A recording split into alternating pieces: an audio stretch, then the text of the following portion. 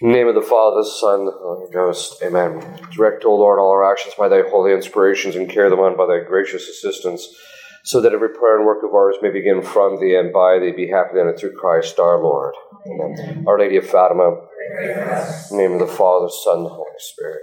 Amen. So, to navigate, one of the first things you're going to have to know the means in order to reach your end. But this means that you're going to have to put into practice certain things, which is basically the practice of the Catholic faith, which we'll talk about in a little bit. That's how you're going to reach your end, your salvation, through this period. We're in a very tumultuous time, and so you have to be able to practice your Catholic faith. But there's a few other things we need to talk about that also affect that process of saving your soul in this time. Because I think it's pretty easy when you start looking at how bad things are to either get depressed or have a certain level of despair. I often tell people, when you look at how bad things are and what's happening, because all of this stuff Our Lady has foretold this, it should give us a deep sense of hope, because we know we see that what she has said is true, but that means the other aspects of her revelations are also true, which we'll talk about right at the end, which gives us a certain sense of hope, right, and confidence. But in all of this, one of the first things you're going to have to do on a spiritual level is you have to master detachment.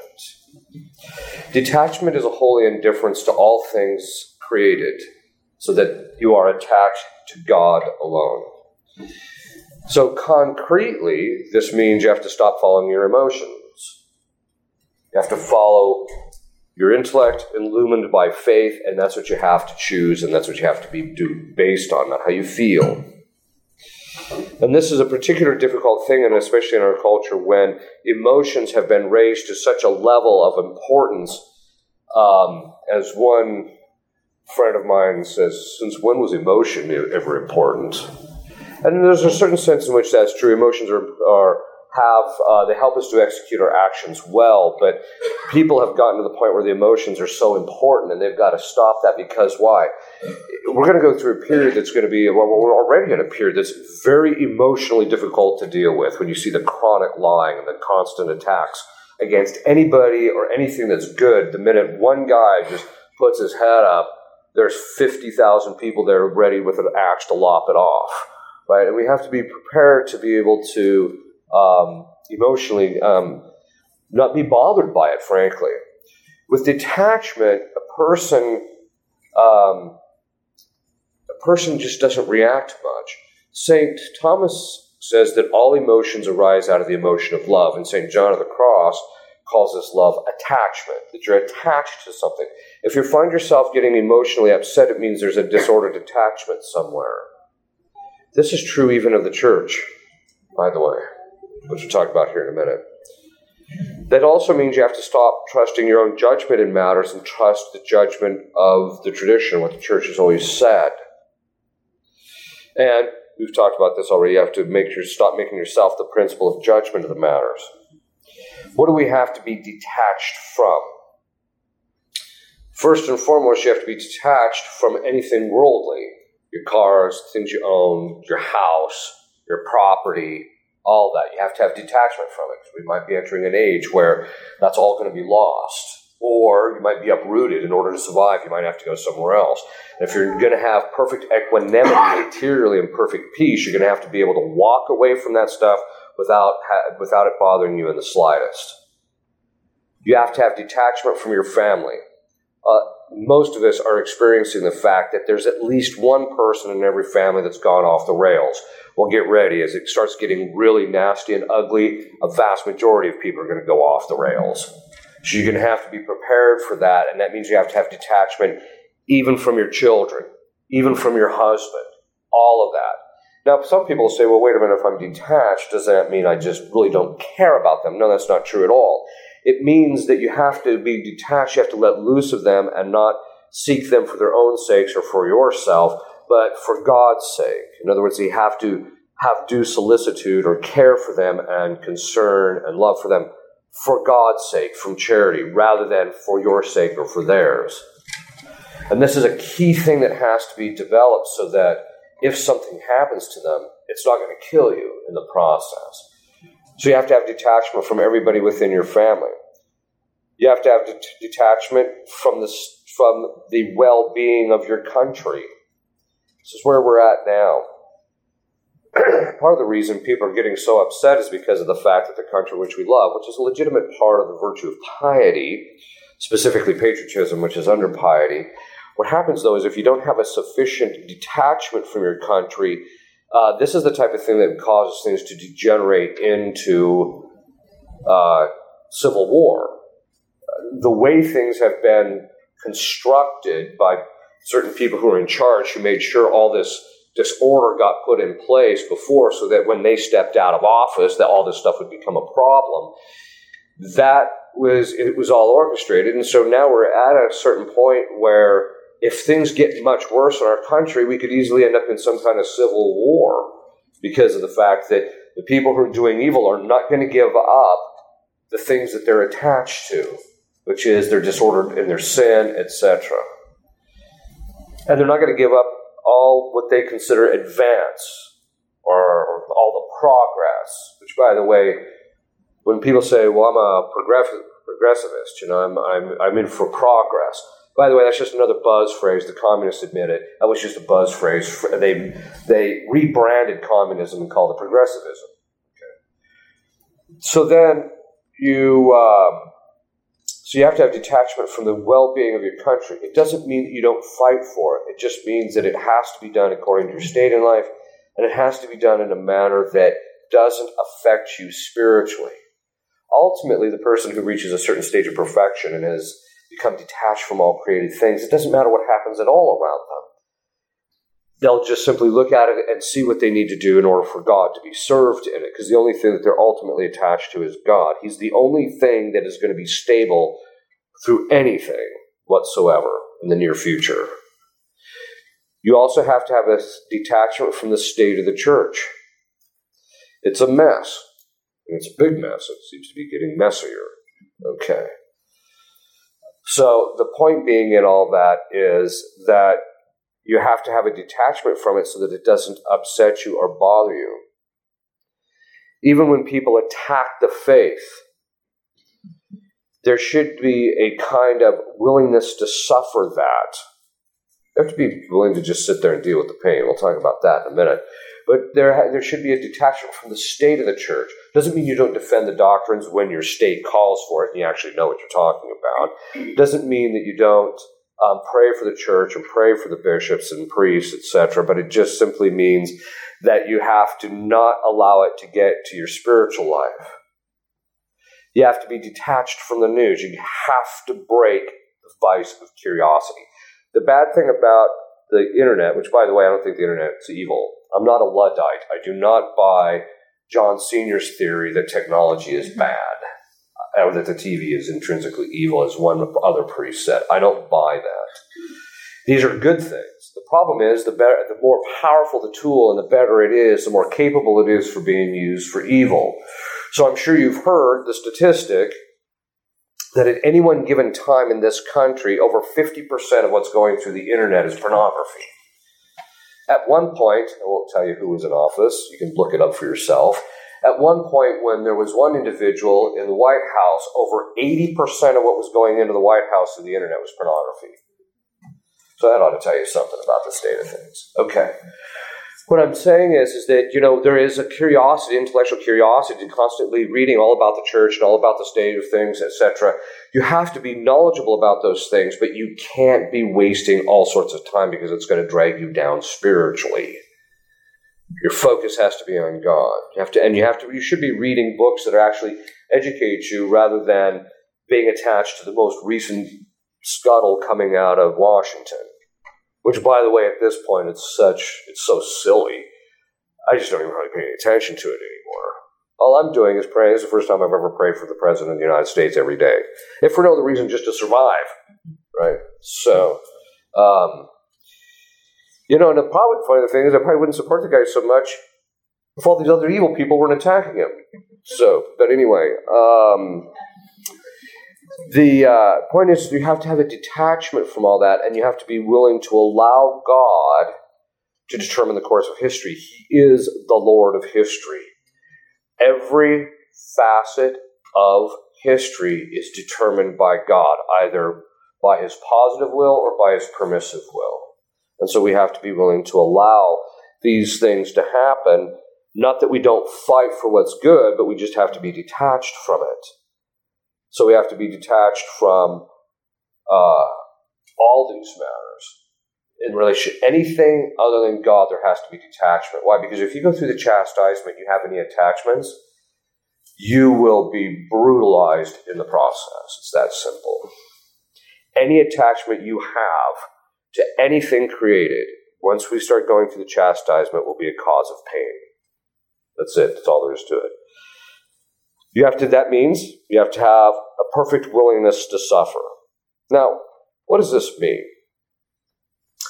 St. Thomas and Aristotle and the whole moral tradition say that, which is actually true, that when we don't have a virtue, we have a vice, but when we form an act of virtue, it's contrary to our disposition and therefore it causes pain. This is why when I hear people say, well, I don't like to pray, Father, because it's really difficult and I have a hard time praying. I'm like, yeah, it just tells me you don't have any virtue in that area.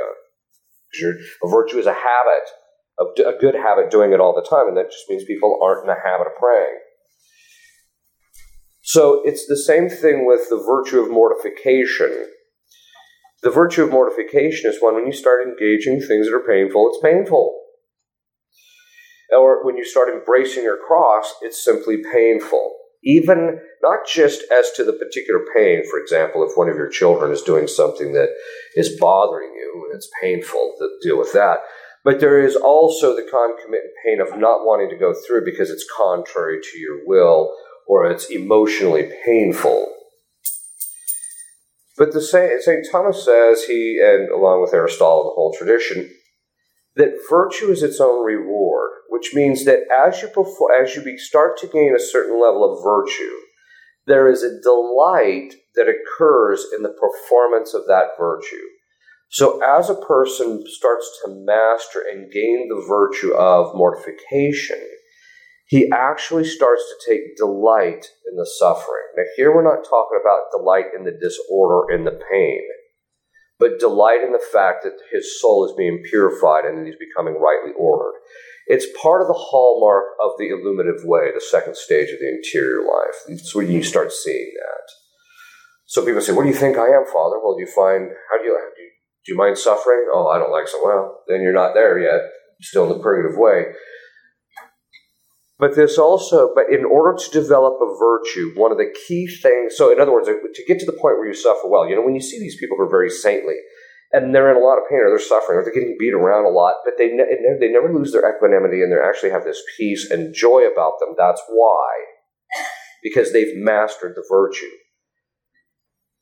St. Thomas says that virtues are voluntary. What does that mean? It means I cannot tell you how many people come to me, I'll say to them, how much are you willing to suffer? The response I always get, because when people are possessed, one of the things I'm looking for is a willingness to be completely brutalized through a process. Because if you're not, you're just not going to get out of this thing, because he's going to take you down. And he's going to play on this unwillingness to suffer, this horror of suffering that we have as a result of original sin. And the response I always get is, Father, I'm suffering a lot. That's not what I asked you. I asked you, how much are you willing to suffer? One time this one woman said to me, enough to get this problem done. That wasn't what I was looking for either. But I thought that's pretty clever, actually. It's pretty smart. Kind of a carnal prudence sort of way. Okay. But the point being is that if you don't willingly embrace the cross, if you don't willingly submit to the suffering that God sends you in your life, you will not develop the virtue. This is why people suffer and suffer and suffer and suffer, and yet in the end they don't have any joy in it, because they haven't developed the virtue, because it's been contrary to will, it's been involuntary. They don't want it. Whereas if they're willing to suffer and embrace it for their purification or for God's will to be served, then what happens is that's when the joy will start to be developed. Until then, it won't be developed. If we're entering into a period of chastisement, nobody is going to have any joy or peace if they don't have that willingness to suffer. And it has to be mastered. You have to be able to suffer well. Most people don't suffer well. One of the ways that you know that is, I kind of noticed this, it seems, I could be wrong though, it seems when I was first ordained, people had less of a difficulty with anger. But as time goes on, people are more and more and more, because they're suffering less and less, which means they're not developing that virtue much, that when they do suffer just a little bit, their anger is all over the map. And that anger is an indication of unwillingness to suffer. A lot of people are really angry about the situation in the church.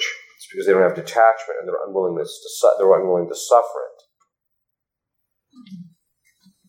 it. The rise of the contraception mindset, the fact that the pill came into existence, and was it 1958, I think, is when it came into existence, 57, somewhere around in there. And it became very quickly widespread use even among Catholics.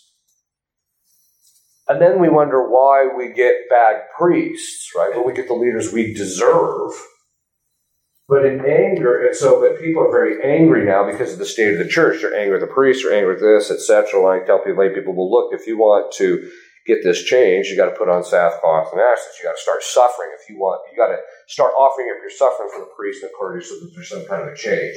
But in anger, it's a twofold passion. It's a complex passion, St. Thomas says. It's a perception of injury.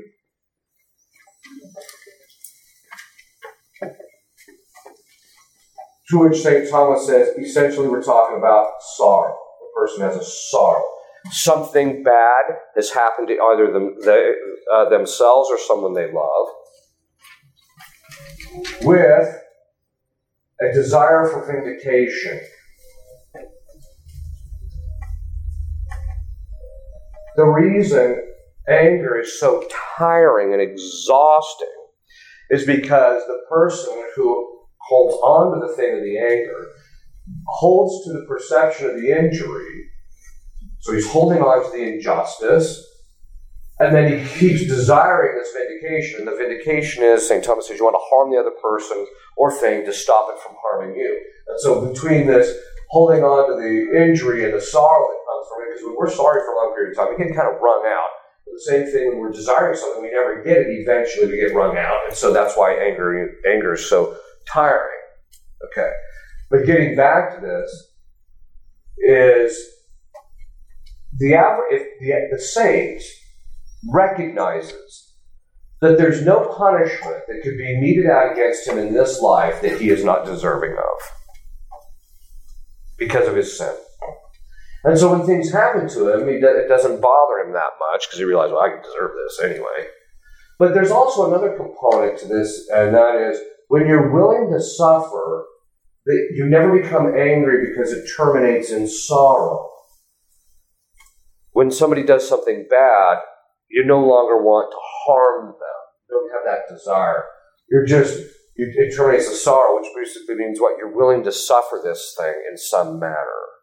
Okay. This can also happen when a person just doesn't realize you're never going to get vindication from this person, so I just have to put up with this. So they kind of have this despair as a part of it too. But in this particular case, that willingness to suffer helps the person when injustices occur to them or when things that they love, like the church or their country or what have you, or their family even, when these things happen, it just terminates in sorrow, and they're willing to suffer that.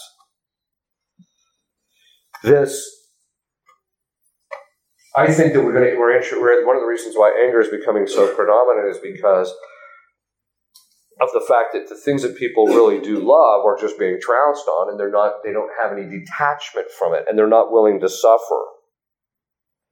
So if we're going to enter into a period of chastisement, if you're not willing to suffer well, which is going to be what? What's a period of chastisement? A period of chastisement is a period in which there's lots of pain in a variety of different ways.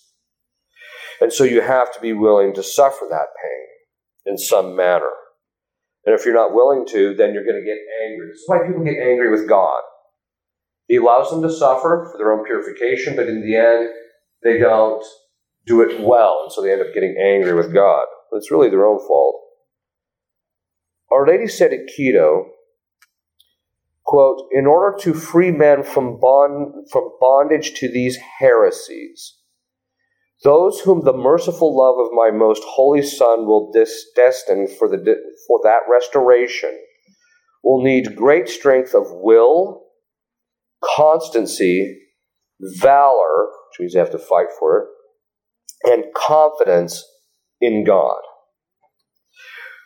Probably, as I get older, one of the vices that I'm seeing is kind of a despair or a lack of confidence in God. People just don't trust God. There's a lot of fear out there today, too. Should we fear the upcoming chastisement? No.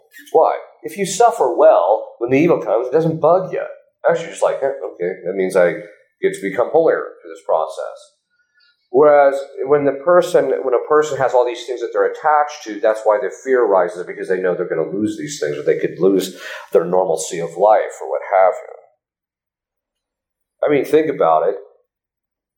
It depends on how God would allow the flow of it, but He could allow the destruction to be so extreme that in point in fact, you're the only person alive in your family. Or the fact is that that the government may step in order to keep control of the situation, sequester people into FEMA camps. I mean, they've talked about it, whether it's true or not, who knows.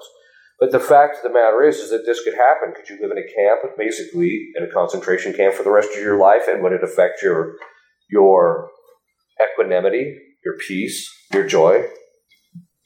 If you read the stories about people who are in concentration camps, there's a few, usually they suffer from one of three things. Fear, because they're constantly in fear of what's going to happen to them in their life. They might get hurt, etc. Despair, because they're in it for a while and it just doesn't seem like it's ever going to change. Or anger. And it's all because it all boils down to they're not willing to suffer. The person who's willing to suffer well actually has great confidence in God, because the suffering is not going to deter him from recognizing God's goodness even in the suffering. So Our Lady says that God is they're going to need great strength to get to that restoration and confidence in God. She says, quote, "To test this faith and confidence of the just, there will be occasions in which everything will seem to be lost and paralyzed." When we don't know ultimately what that means, but we could extrapolate, it basically means our way of life isn't going to exist anymore. And the way our normalcy of life is going to be gone. Practically everything will lost. I've come to the conclusion that God has to basically allow the destruction of the infrastructure. Because we're between the internet and all these other things, we have become so evil in the use of these things that the only solution is just to wipe the slate clean and then let human beings recoup from there. She says, let's reread this again. "To test this faith and confidence of the just, there will be occasions in which everything will seem to be lost and paralyzed. This will be, then, the happy beginning of the complete restoration." We know that there's still a period of peace to come. It hasn't come here yet, by the way. Second, we know this through Fatima. She says, "In the end, my Immaculate Heart will triumph." So we know that Our Lady's Immaculate Heart is going to be the thing that will bring about the restoration. This makes sense on two levels. One, the restoration cannot happen without sanctifying grace and actual grace, and she is the source and conduit of that, since she's the mediatrix of all grace. Second, she is the conqueress of all heresies. Modernism is the synthesis of all heresies, and in a certain sense, I think that God, this is my own kind of speculation, God allowed this heresy to arise, if for no other reason than to just let Our Lady crush the thing underfoot, right? So that in that process, she would gain that honor and glory because he wants to draw attention to her. But so there will be this complete restoration, which means we're going to go through some horrific situation where practically everything is going to be lost, and then in the end there will be this restoration, primarily of the church, if nothing else.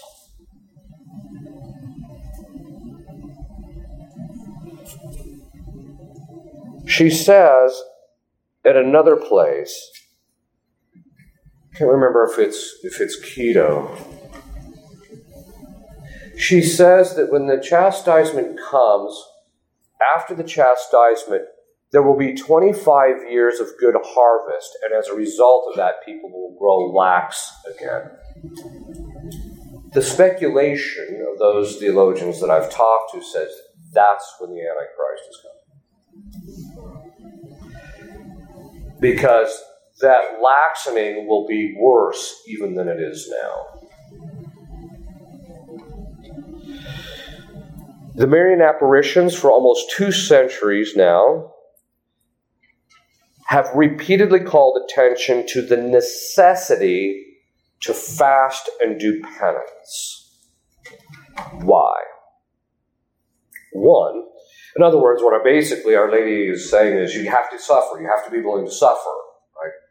But the reason for it is because it's by doing penance and fasting that we get our lower faculties subordinated, our emotions subordinated, and those things subordinated to reason and to what faith knows that we have to do in order so that there's right order in us and so that the society will become more rightly ordered.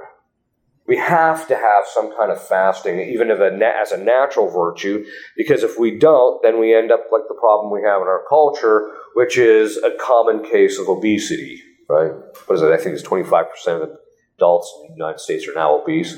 Although sometimes I wonder if that isn't connected to some of the genetically modified stuff. But that all being said, the point being is that we have to be willing to purify ourselves and get right order in us interiorly, and that can only come through fasting and penance. And fasting, I also mean abstinence. So people say, Father, I can't fast. Yeah, there's only a small percentage of people that can't really fast. And even then, there's little things they can give up in order to get those lower faculties under control. I get headaches. Yeah, get in line. Doesn't mean you don't do it. All right. But the other reason, which is that we have to do prayer and penance and fasting, but penance is to make restitution to God for the profound evil that we have caused. God created this world to manifest His glory, and every time any one of us sins, we detract from that glory to which He has a right. This is why you must stand in front of Him at the end of time when Christ returns and account before, because He's the public authority and He created this universe for His glory, and you've detracted from that. You have to stand before everybody else, all the angels, all the saints, all the damned, and account for every single infraction of the law. You have that obligation. You must make public restitution to the public authority that you have acted against. People say things like, oh, but God forgives and forgets. Well, first of all, that's absurd. God can't change, so He can't forget. Second of all, how just would it be to God if He kept letting people off of stuff and nobody had, like, for example, they say the reason for the final general judgment is so that people's good name that shouldn't have had it is taken away from them legitimately. And then those whose good name was detracted against in this life is properly restored. So God wouldn't be just if this whole thing, He is absolutely and perfectly just. And so all of this has to happen. But it basically boils down to what? Making restitution to God. What do we call that? Reparation. Now, restitution means you're paying back to God what you owe Him. It's kind of there's 2 parts to restitution. So restitution actually has 2 parts. The first is what they call the natural order of justice. So if I steal 50 cents from you, I have to give you 50 cents. I can't give it to John. I have to give it to you. There's that natural order that has to be restored. So there's the natural order. And then there's what they call the transcendent order. And that is to God. Because I've stolen from you, I've also offended God, principally and primarily. And so I have to restore something in relationship to Him. So in the natural order, the normal way this works is, let me back up. The way you fulfill the transcendent order of justice is first and foremost by fulfilling the natural order of justice. The way I make reparation to God for my sin of theft is I give Johnny, or I give you back the 50 cents I took from you. Which, by the way, if that's all you have in your pocket, I might be able to help you out because you're so poor and you need help. All right. So the point being is that you actually have to fulfill that natural order of justice. But there are times when the natural order of justice cannot be repaired. So, for example, suppose I steal $50 from my Aunt Bessie, who's 100 years old, and the next week she dies, and so then I can't give her the money back. That doesn't release you from the obligations of the transcendent order of justice. This is why the church used to say, if it's impossible to fulfill the natural order of justice, then you give the $100 to the poor or to the church or something of that sort. What does any of this have to do with our situation now? The principal way that you make the rest, by the way, reparation means you're repairing the damage that's been done. And that damage is giving back to, the damage is first getting the natural order reestablished. And that comes in two ways. In relationship to other people, I have to pay back what I owe to them. But in relationship to myself, when I commit a sin that causes my own interior disorders, like let's just say I sit down and wolf down an entire box of chocolates, and as a result of that, I'm sick and I'm bloated. The next day I wake up with a hangover from the sugar. Okay, how do I make the restitution? I fast to get my concupiscible appetite, which is the one that desires food. I got to get it back under control, because each time I do something in a disordered way, it trains that faculty in a disordered way. So the principal way you make reparation to God is getting your faculties straightened out. This is what purgatory is all about. And this is what fasting is all about. This is why in the Old Testament, they would put on sackcloth and sit in ashes to humiliate themselves and to go through that uncomfort to get that stuff straightened back out, and to humiliate themselves to show their proper place in relationship to God. The second thing is then you have to fulfill the transcendent order. So in reparation, the principal way you do it is by restoring the natural order, but then again, that restoring the natural order doesn't necessarily always fulfill the transcendent order. There are certain kinds of sins for which the natural order is incapable of being restored. You cannot restore a woman after she's been raped to her original state.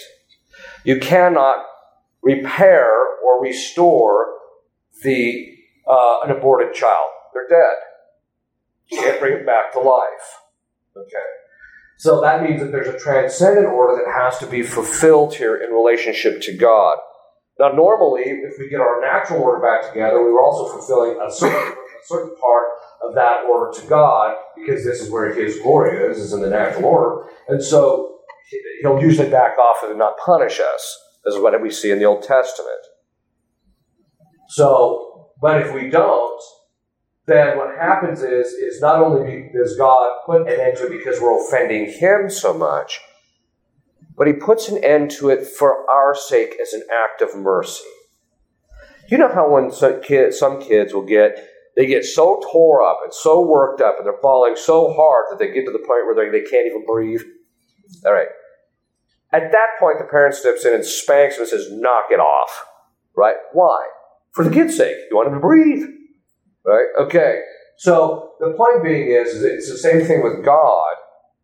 is the reason for a chastisement is both justice and mercy. One, to restore this natural order of justice, to make restitution to each other and to ourselves and get ourselves straightened out. But the second thing is an act of mercy, because we have become an abomination unto ourselves. The definition of abomination is something which by its nature is worthy of detestation and loathing. We have become so disordered, and our modern man has become so disordered that we're an abomination, even to ourselves. So this is something, and you see this because, people can't even stand themselves anymore. Right? So this is something this is one of the reasons why Our Lady wants us to make restitution. Now, part of the difficulty is, one time when I was in the seminary, I was teaching this class on tradition. It's the first year of theology.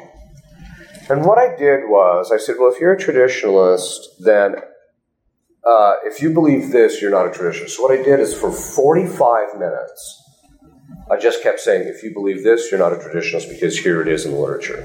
If you believe this, you're not a traditionalist because here it is in the literature. And I went on for 45 minutes. Now, there was a reason I was doing that, because seminarians, when they enter into theology, their head swells a little bit. And you have to deflate it so they can think clearly. Okay. And one of the seminarians came up to me afterwards and says, well, I got the point, but did you have to go on for 45 minutes? I said, it's only because I went on for 45 minutes that you got the point. If I would have just done it for a couple of minutes, their head still would have been, some balloons take a while for the air to get out of, right? Okay. It's the same problem we have now. The intensity of any upcoming chastisement is going to be horrific. Why? Because human beings have gotten to the point where they're almost, or they are, beyond correction from the outside. It has to get to the point where it is so bad that people, even the most evil, will stop and take a look at it and say, this is bad news. If there's just a little bit of kerfluffle, if we just end up in a depression, or if we have a recession, or if something happens here or there, or if only one country gets taken out, the world is going to continue on as normal. It's not until God's going to bring us to our knees, and it's got to be brutally painful. When I was in school, there was no such thing as ADD. There's no such thing. It's because there's too much pain in the rear end for them to lose focus. Okay, what does that mean? It basically means that one of the ways, my dad used to say, one of the ways you get a person's attention is by a stick, right? And I think that's one of the things that's coming, is God's going to have to get us our attention in order for us to get our act together. This means on our part, if we don't master that willingness to suffer when it becomes horrific, and even for the perfect, it's going to be difficult. People are going to come out the other end pretty brutalized. If you want peace through that and joy, even through the chastisement, you have to master that willingness to suffer. And this means there has to be a serious growth in virtue. One, in just the natural virtues. You just actually have to master the natural virtue of fasting and abstinence and working on, basic justice and fortitude, getting rid of your fears, working on, prudence and things of this sort, just being prudent. Next, you need to work on all those infused virtues, both theological and moral. So you need to actually do what? You need to master fasting for God's sake, not for yours, for God's. And you need to master fortitude and prudence and all those things for God's sake. That willingness to suffer, which is part of the sub-virtue to fortitude, you have to master that in relationship to God. People have there's a natural virtue of mortification, by the way. And we see it all the time. People who are in sports regularly will deny themselves all sorts of stuff for the sake of achieving a certain excellence in their sports. With us, it has to be for God's sake. We also have to work on the virtues of faith, hope, and charity. Faith in recognizing that it doesn't matter. So the beauty of Vatican I is, when they define that a pope, we know that when he speaks under these conditions, he's infallible. What the Church was also saying is, outside these conditions, he's not infallible. Then what's ironic is in Vatican II, they said, well, outside that context, what is supposed to be our stance in relationship to these teachings that he has? And they use the phrase religiosum obsequium, which means religious obedience. So normally, obedience, as the authors say, and this discussion of this means, is that normally speaking, you believe what he says, unless it's clearly contrary to what the Church teaches. So if a pope gets up there and ends up a heretic, which, by the way, there's been a few that have already, Pope Honorius ended up having to get judged by Innocent III as a heretic later. But the point being is if it happens, it shouldn't affect our faith in the slightest. When the bishops aren't doing their job or when there's scandals in church, it shouldn't affect our faith in the slightest. None of this, nothing that is happening should affect our faith in the slightest. You know, when you see these priests or bishops run off and say stuff or do stuff that is completely scandalous, it shouldn't affect you at all. I mean, the only thing you should be worried about is praying for the salvation of his soul. It should never affect any of our charity. What's sad is Christ said, because the apostles asked, what's it going to be like in the end? And he says, men will become lovers of pleasure, and charity will grow cold. People who love pleasure are never charitable. And the reason being is because pleasure is principally in the body, although it's also in the intellect and will, but it's principally in the body, and so as a result of that, they're really only interested in things that are carnal and not in things that are spiritual, and so they have no charity. I always tell people, if you have somebody that you're living around who's constantly telling you to be nice, look for the knife in your back. It's coming. Because it's always based on emotion, right? But the point being, and so that means as soon as their emotion changes, you got to watch for the knives. Okay. Kevlar is my recommendation. Okay. The point being is you have to have perfect charity. It doesn't matter how badly a priest or bishop treats you. It doesn't matter what the Pope or some other person may end up saying that you might find disagreeable. It doesn't matter what your people in your family. It should never affect your charity, which is love of God. Because that's really what charity is. It's being able to love God and love your neighbor for God's sake, which is still God. So it really boils down to you can't allow anyone else come between you and God. Hope, obviously, we have to have hope. Hope, the definition of hope is the awaiting of the divine assistance in achieving our salvation. With hope, we just await. We know God is going to provide what is necessary for my salvation. This is true even in the period of a chastisement, or even now, up to the chastisement when things are so bad. It shouldn't cause us to lose hope. When we read the apparitions of Our Lady, she talks about the fact that these things are going to be the precursor. These things are going to happen. Christ himself started talking about all the things that were going to happen before the coming of the Antichrist. And so when those things start to happen, what it should really do is bolster our hope. Because we should look at that and say, what he says there is true. It's happening. And that means he saw it and he knew it and he's God, and therefore what he said in these other matters, that we can trust him and that he'll be there with us always, is also true. So it should actually firm up our hope in God. And also Our Lady said, there's going to be this chastisement, there's going to be this era of peace too, which is going to be unprecedented historically. The kind of peace, from the impression I read from the authors and the way Our Lady talks about it, the kind of peace we're going to have after the chastisement is going to be extraordinary.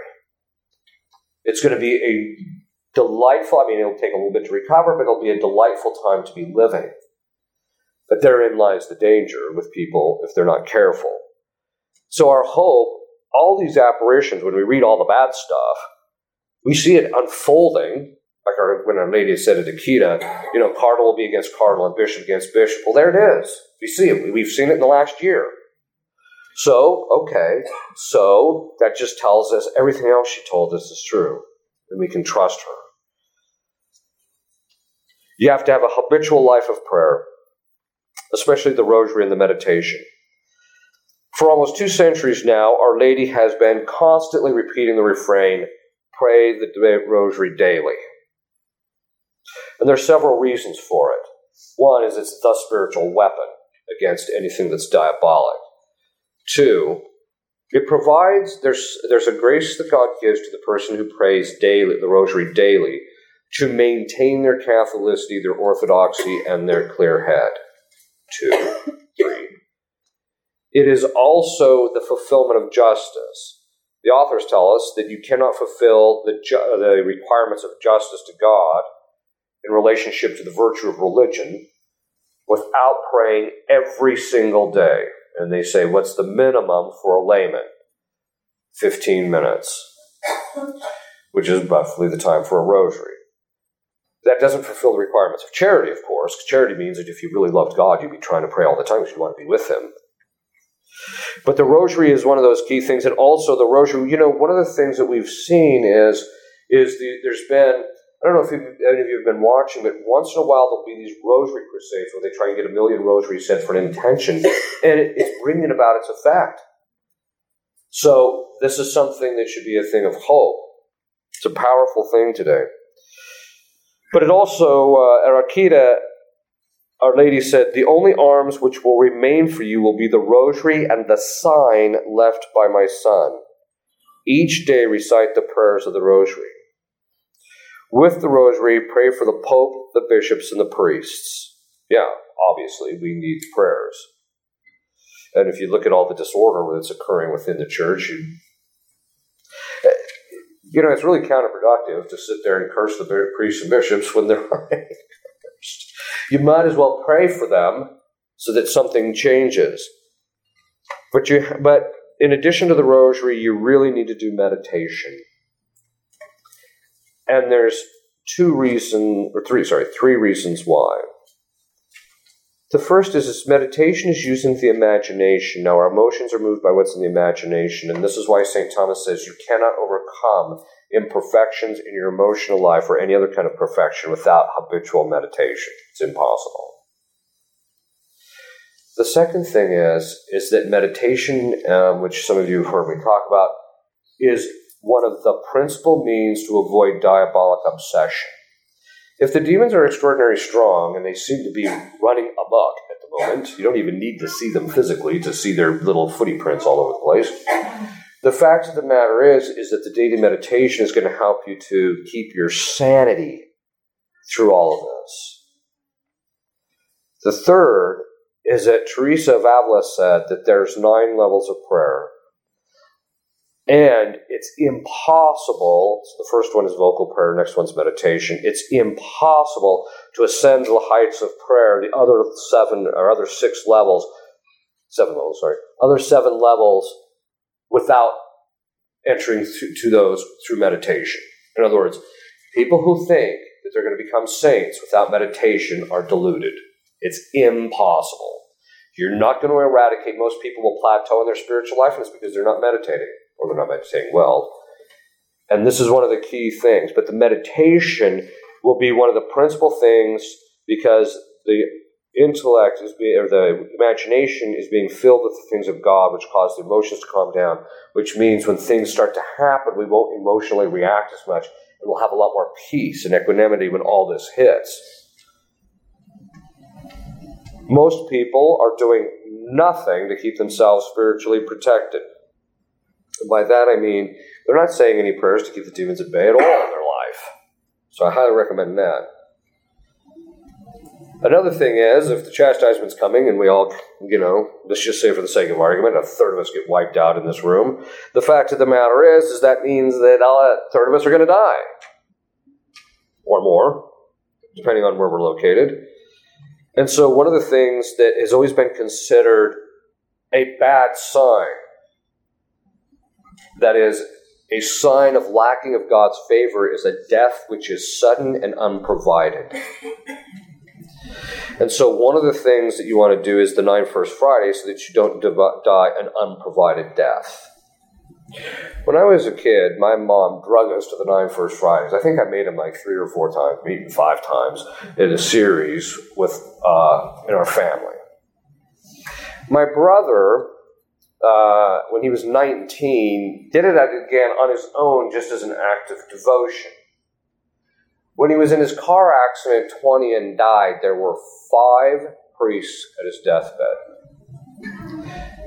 I saw that being fulfilled. My other brother who died, it says, you will not die an unprovided death. My other brother died about 1.5 years ago, and he got all the sacraments, even the apostolic blessing, before he died. The point being is that the 9 First Fridays are also there to make reparation to the Sacred Heart, and that's one of the things that people simply aren't doing. People simply are not making enough reparation. This is one of the reasons why God's going to pull the plug. I actually had a case of possession once, and the demon's name was Loki. Some of you heard me talk about this guy, and his shtick was he was assigned by Satan to distract men from vocations by getting them to become worldly. He's been phenomenally successful. And anytime you would mention reparation to the Sacred Heart, this guy would just go into meltdown mode. But what does this tell you? It tells you that one of the reasons we don't have any vocations is because A, we're not keeping the demons at bay and protecting vocations, but B, we're not making reparation for negligence in the area of vocations. This is one of the reasons why. Reparation is key. Our Lady said at Fatima about the first Saturday devotion, I promise to help at the hour of death with graces necessary for salvation those who, on the first Saturday of 5 consecutive months, go to confession, receive Holy Communion, say 5 decades of the Rosary, and keep me company for 15 minutes while meditating on the mysteries with the intention of making reparation to my Immaculate Heart. One demon one time said to me that Our Lady and our Lord are so absolutely united that to make reparation to one is de facto to make reparation to the other. Sacramental life. Obviously, we have to be getting into confession at least once a month or more. There should be regular Mass attendance. And by the way, this regular Mass attendance, people say, oh, well, I just can't make it to daily Mass. Really? What time is it at? It's at 8. Really? Do you work? No. Why can't you make it? I just have a hard time getting out of bed then. It takes me about 45 minutes to get going. I'll bet if I stood next to your bed with a baseball bat, you'd get there pretty quick. Not that I'm suggesting violence is the solution to everything, but I'm just saying that people's motivation, we are so pathetically weak. Just the littlest thing, I just can't do it. Right? Yeah. When I was growing up, if we would have done that, wow. The point being is that getting to daily Mass is also extremely helpful because as we go through this period of time, we're going to need a lot of sacramental graces to survive this thing mentally and psychologically and spiritually. And this brings up the last point, before I end with a more positive note. You have to be prepared for the fact that you may be entering a period where you will not get regular access to the sacraments. And I think part of that is God's punishment for the fact that the sacrament, especially Holy Communion, has been so readily available. And so many people have been traipsing up there and having sacrilegious communions. I think that's part of the reason. And this is not my own speculation. There have been bits and pieces of various prophecies talking about the fact that the Mass will be practically eclipsed, and it won't even hardly be said in various, and so in other words, there may be a period where you're not going to get access to a priest in confession. This is why I tell people, when it comes to mortal sin, I don't care the level of suffering and pain you go through, you have to stop it now. Because if you don't, what happens if you die suddenly, but also what's going to happen if we go into a period where you're not going to get access to the sacraments? Quite frankly, this is my own speculation, you're free to chastise me if you like, but if Hillary Clinton would have got in there, I could have easily seen something like that coming down the pike. The point being is that if we abuse something, God will often take it from us, and this is I think what's happening in relationship to the sacraments of the church. So you have to get yourself spiritually prepared to where your interior life is so solid that if you go a year or two without getting to confession, you're not going to end up in hell over it. Or if you aren't able to get to Mass for whatever reason because of the fact that chastisement hits and there's martial law or something like that, it's not going to kill you. So, not that we shouldn't try and my basic point is make use of the sacraments now to gain that holiness, but be prepared in your spiritual life through meditation, mortification, all those virtues necessary, overcoming all your defects. In other words, you have to start working on becoming a saint so that when this hits, you're not ill prepared. That's my biggest concern, is that we're very ill prepared. Even the best of us in this room, even the best of us are not prepared to be able to deal with what's coming down the pike. So what's the positive note? God's chastisement is for our betterment.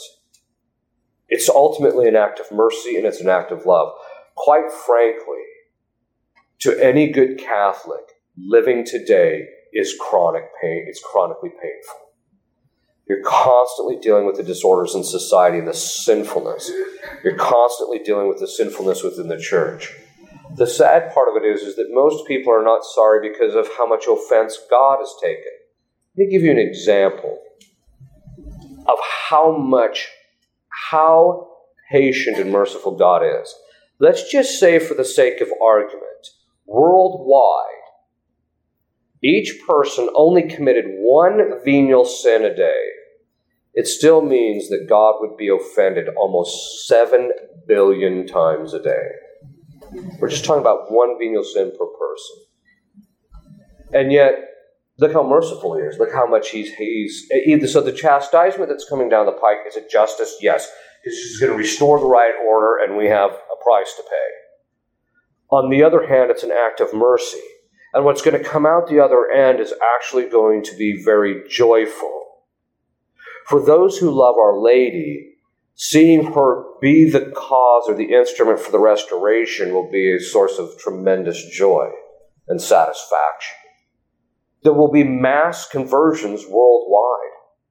There's going to be a complete change in all of this. It's going to be horrific for a while, but when we come out the other end, the church will be restored to its former glory and even more. Now it's in a decline. There will be right order, at least initially, not entirely, but at least initially in civil governments and things of this sort. We might even see a vast majority of the countries actually profess Christ as king of the country, and the countries will become confessionally Catholic. We're going to see these drastic changes actually end up occurring. So, those of you who are young, my only recommendation is this. Be very wary when things are easy. Do not slacken off on your own mortification when things are easy. Because it's going to come a time, and this is the thing that keeps sticking in my mind in reading these prophecies. It's good for 20 to 25 years, and then after that, it's going to be worse than it is now. So, to avert that from happening, which is not going to happen anyway, so I don't know why I'm warning people. But to my recommendation, obviously, is listen to what Our Lady is saying. 25 years, people will start to slacken. Don't slacken. Okay. If you'll kneel, I'll give you a blessing.